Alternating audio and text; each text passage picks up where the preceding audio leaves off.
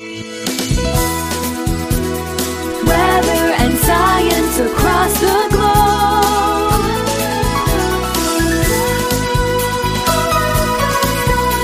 The Weather Jazz Podcast. Hey everybody, welcome to Weather Jazz, and this is episode number 123 for Wednesday, September the 16th, 2020. I'm your host and the creator of the Weather Jazz Podcast, Andre Bronier.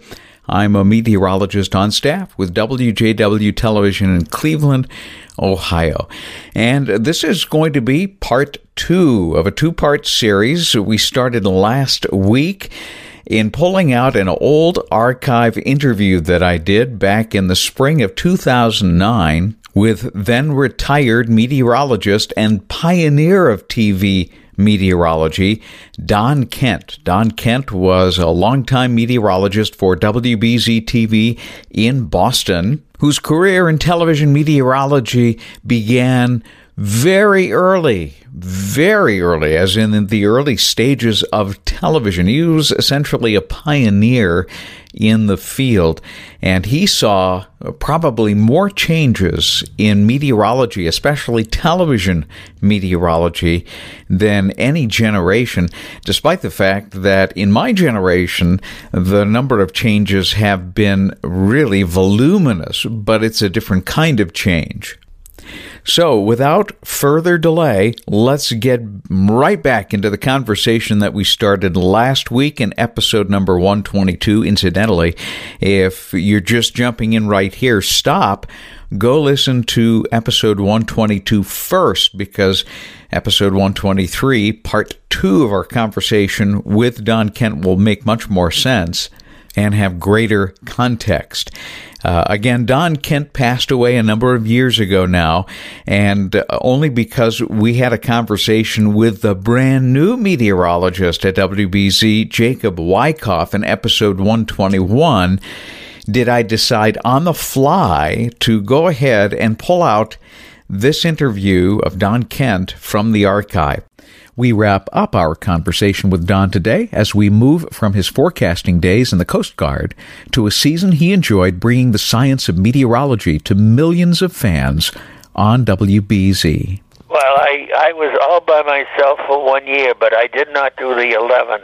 Okay. I came back in the for 6 and 7 o'clock at night, and then we didn't have the nice new roads into Boston to come in fast, and it was an awful drag, and I had no time off, and that is the story of where Bob Copeland comes in. You haven't mentioned him, but Bob is very important to me. Bob is one of the people like you that used to listen to me when he grew up in Taunton, Massachusetts, and he came to see me when I was on the Quincy station several times, and I suggested he stick with it, and lo and behold, he went to Northeastern on the training program that they have in their education, and he got some weather in there, and then with that degree he got from Northeastern, he went to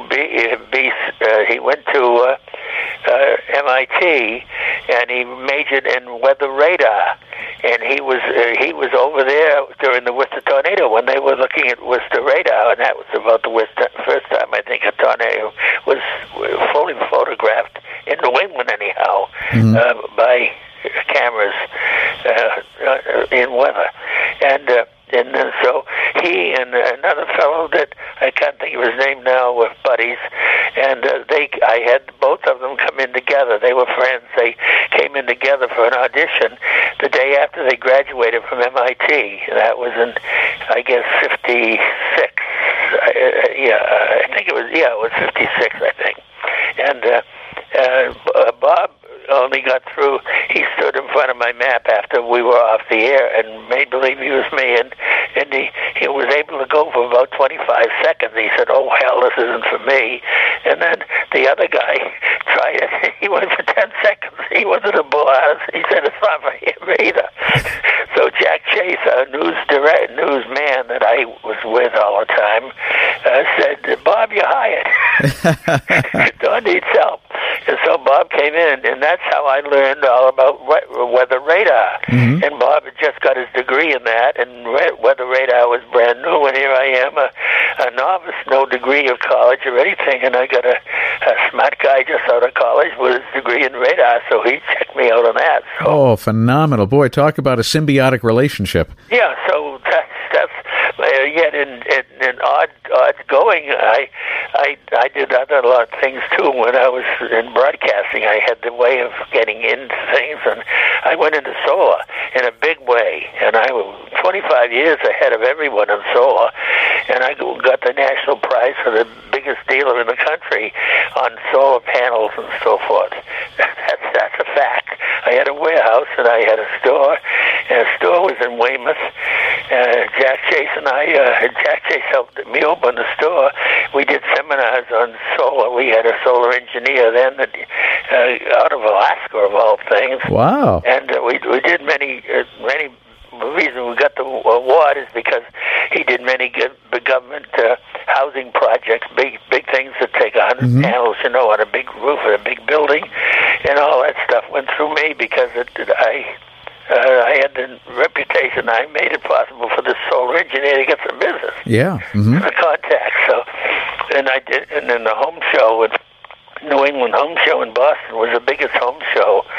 It was held every year in March, and I went to 4 of those, and I was featured there doing a solar seminar every half hour in the evening, and I did film for all of the jobs we did. And we built and windmills too. Windmills are a disaster for homes, so don't think of a windmill for a home. Won't do that. They got to be big and they got to be strong. Oh yeah. Mm-hmm. They have to stand the wind. So that's another thing. That's another sideline I fooled around with. You also had a line of weather instruments too. I remember. Yeah, that's right. Don Ken Instruments. Yeah, and they did, and the guy that I was doing too many things, and so I couldn't keep handling that, so he took it over, and he made it real big, and he's got a big home now in the British Virgin Islands as a result of it. Wow. And but the company, then he sold the company for maybe $1 million or something, and that poor guy's gone broke already. Oh my goodness. And so that's no more. What used to be Don Ken Instruments, there's no more Don Ken Instruments around. Well, if you're going to be broke, you might as well be broke in the British Virgin Islands. Oh, no. He's not the one that's okay. He's the one he sold the company to. Is that right? Yeah, he my. sold the company to someone in He made out pretty well. Massachusetts. But they didn't know anything about it at all, and they just thought it would sell a name, but you got to, weather instruments better work, or they're not going to last long. And if you don't build them right, you don't do it. Right. So anyhow, hey, I'm talking too much. Oh no, this is exactly why we had you on the podcast today. If possible, think back for a moment at some of the most memorable moments when you were at WBZ. What are some of the things that come to the surface in your mind? That's rather hard to pin down. I don't know. I enjoyed the entire experience, and I don't know what thing was any better than others. The party they had at the end was absolutely unbelievable. They had hired that whole great. You remember the Totem Pole Ballroom in Boston? Yes. In Brighton, Auburndale, Charles River. It was a great big old place, and a high class place. It became part of the now it's a great big international type hotel, and they hired that whole place, and there must have been 1,000 people there. It was full. Wow. It was, and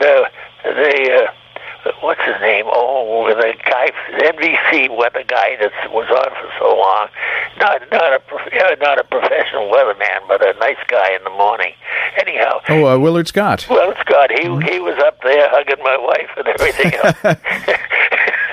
He came up and they made a big deal. Mm-hmm. It's foolish in a way when you think about it. What's so important is that? Right. It was, but no way. I just had a great experience. We had great respect of of the, well, for instance, in the morning after we'd been there, maybe say 10 years in the morning, we used to be on it at 6:30, 7:15, or something like that with Jack Chase and all. And Jack Chase he died several years ago. He's gone now, but he was a pilot in charge of a squadron of planes and based at South Weymouth Naval Air Station in the Navy. Real great guy. He went on and leave every year for a week or 10 days down to the air base, and I'd be there alone. And a new manager came in, and this was after 10 years of being on the air. He said, Don, he said, we're thinking of discontinuing this early morning broadcast. No one's listening at this early hour at 5 minutes to 7 for the weather. So he said, we're going to start the programming at 7 with the Today Show. So he said, I want you to go in the air. Well, some people say they really would miss it terribly and ask for mail and say that this is going to be discontinued unless you write in. And we got over 20,000 people writing in. Can you imagine that? Well, I was one of those people watching between 6:30 and 6:45. And maybe you remember that episode when I did that. Well, you can't. How can you complain? I can't complain about anything, but I don't know what to rave about because everything was done so nicely. Yeah. Now I remember Jack Chase too. You mentioned Jack Chase, and he was one of the long-standing figures of the morning show era. And you already told me a little bit about Jack Chase. How did you two get paired up? Well, I'll tell you, Jack didn't know me from a hole in the ground when I suddenly appeared there. They put me on his show, and it took 3 or 4 minutes out of his newscast. And we were even on those things on the breaks on the Today Show when we only had a 5-minute break, and we did news and weather in 5 minutes, if you remember. Right. And Jack said, he was telling the people there, he said, hell, this is terrible. He said, I don't have enough time in 5 minutes to give the news, and here you're going to split it up with weather. And he was a little mad in the beginning because it was cutting into his thing. Sure. You would think. And it was only a week or two after that, he said, he was so unhappy, but he said, this worked out fine. He said, we get along great. So. Oh, that's fantastic. We were a team for life. As long as he was stayed there. He's the same age as me, only 8 months ahead of me, that's all. Now, you're still involved, at least in keeping going with watching the weather? Oh, yeah, sure. I got my computer going all the time, and I'm watching, and I do what maybe you might do, too.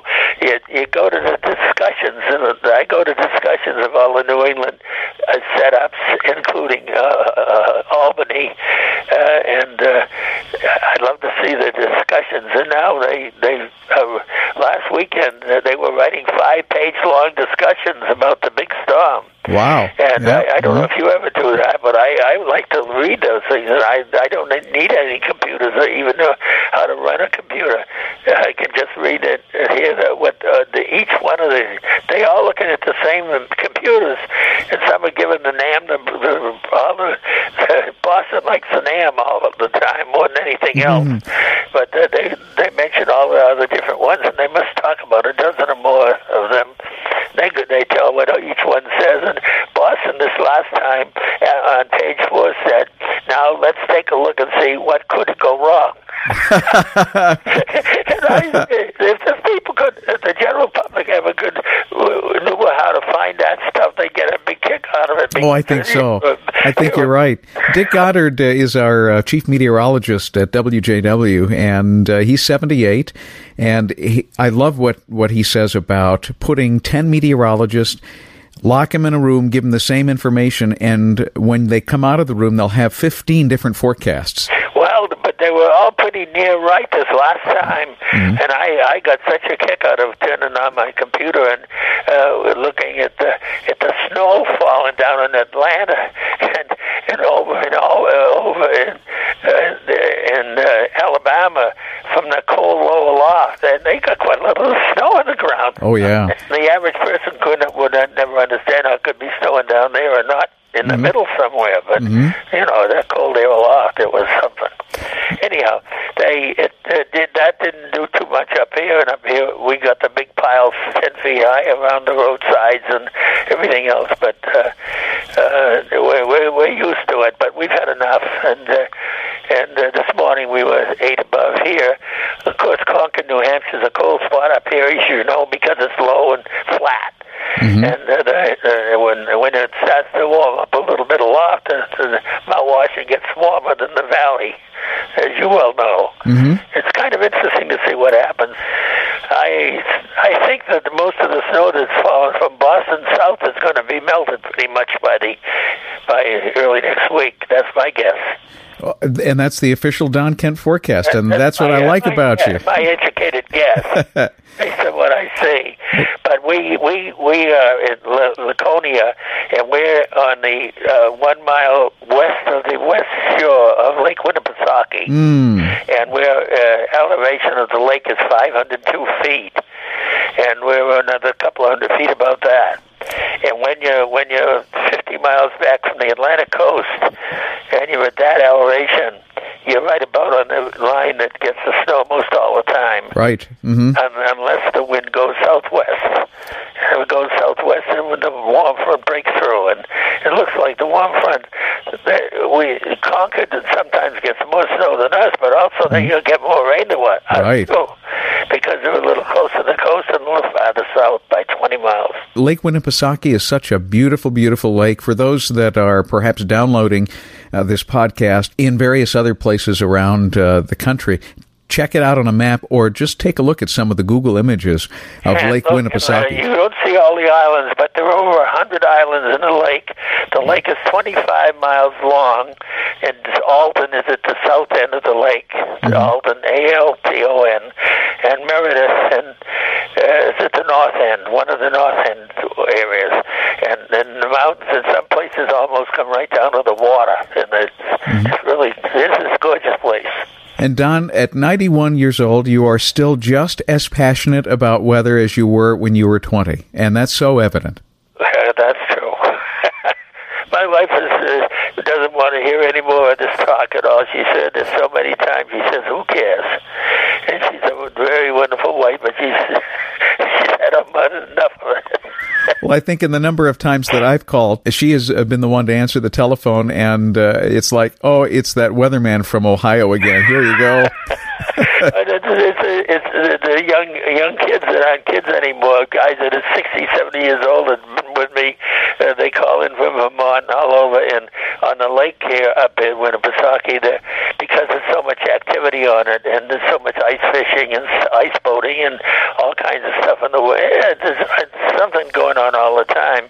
There's a lot going on up here, but you don't know what to say, and I don't know. I don't want to turn people off by getting too enthusiastic about it.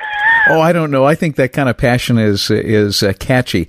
And from one former New Englander to another, a lot of people are in the very same camp when I tell you, thank you for what you brought to the table in exposing wonderful science and getting people interested in the weather. And we sure do appreciate you, and thank you so much for being on Weather Jazz. Well, thank you for having me, and I hope we haven't been too boring with. But we are saying we to call it divine guidance, that we've been so fortunate. Oh, absolutely. God bless you, Don, and may you have many, many more years of isobars and fascination with weather. Okay, but my time is coming, you can be sure. 91 and counting. I think that's great. Let it be 110. Thank you. All right. Right up. I have very fond memories of watching Don at 6:55 in the morning, and since the bus picked me up for middle school at 7:05 at the corner of our street, I had my run to the top of that street timed right down to the second so that I could watch and listen to every word in his weathercast before bolting out the door for the school day. What an absolute gentleman Don Kent was in this life, and certainly something that we will all remember. I'll also very much cherish a letter that he wrote me after I sent him a copy of the Weather Jazz podcast on CD, and the letter was truly amazing. And I'm going to post one sentence from that letter that he gave to me on my weatherjazz.com website. Just look for it on episode number 123, and I'm going to essentially read you that sentence or that one line, which truly humbled me in a way that no other letter in my television career has ever done. And Don wrote, "I think the jazz podcast which you sent me are the most important part of my weather career."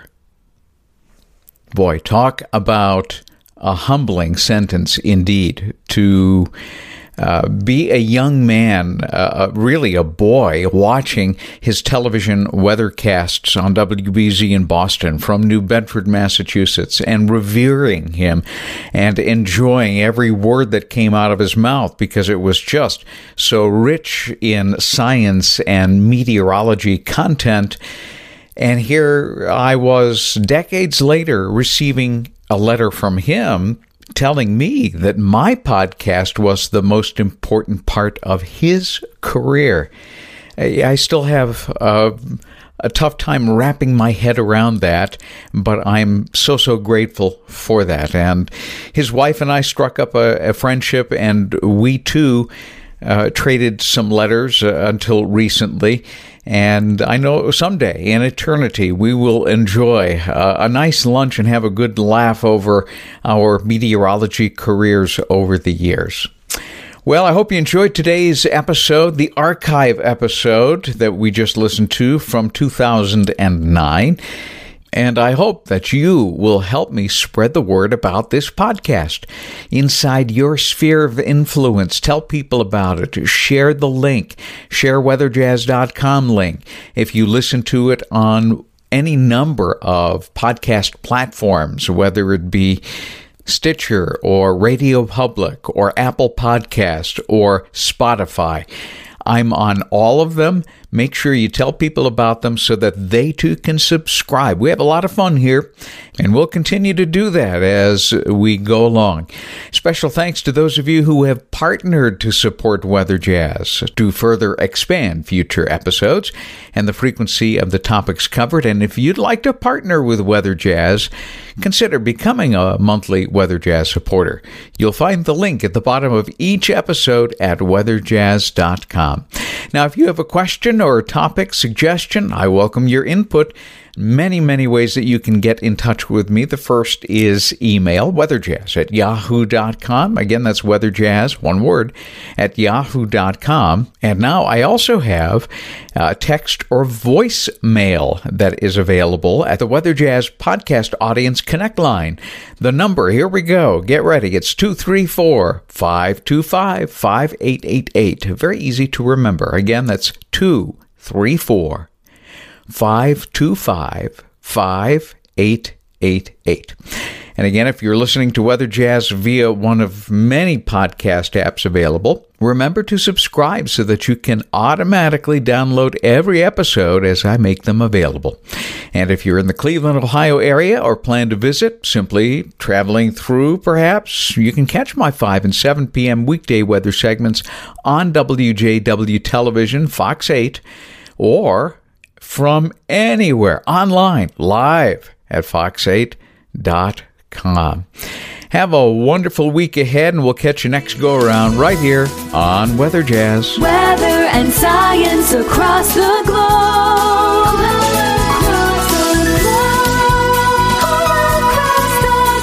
The Weather Jazz Podcast.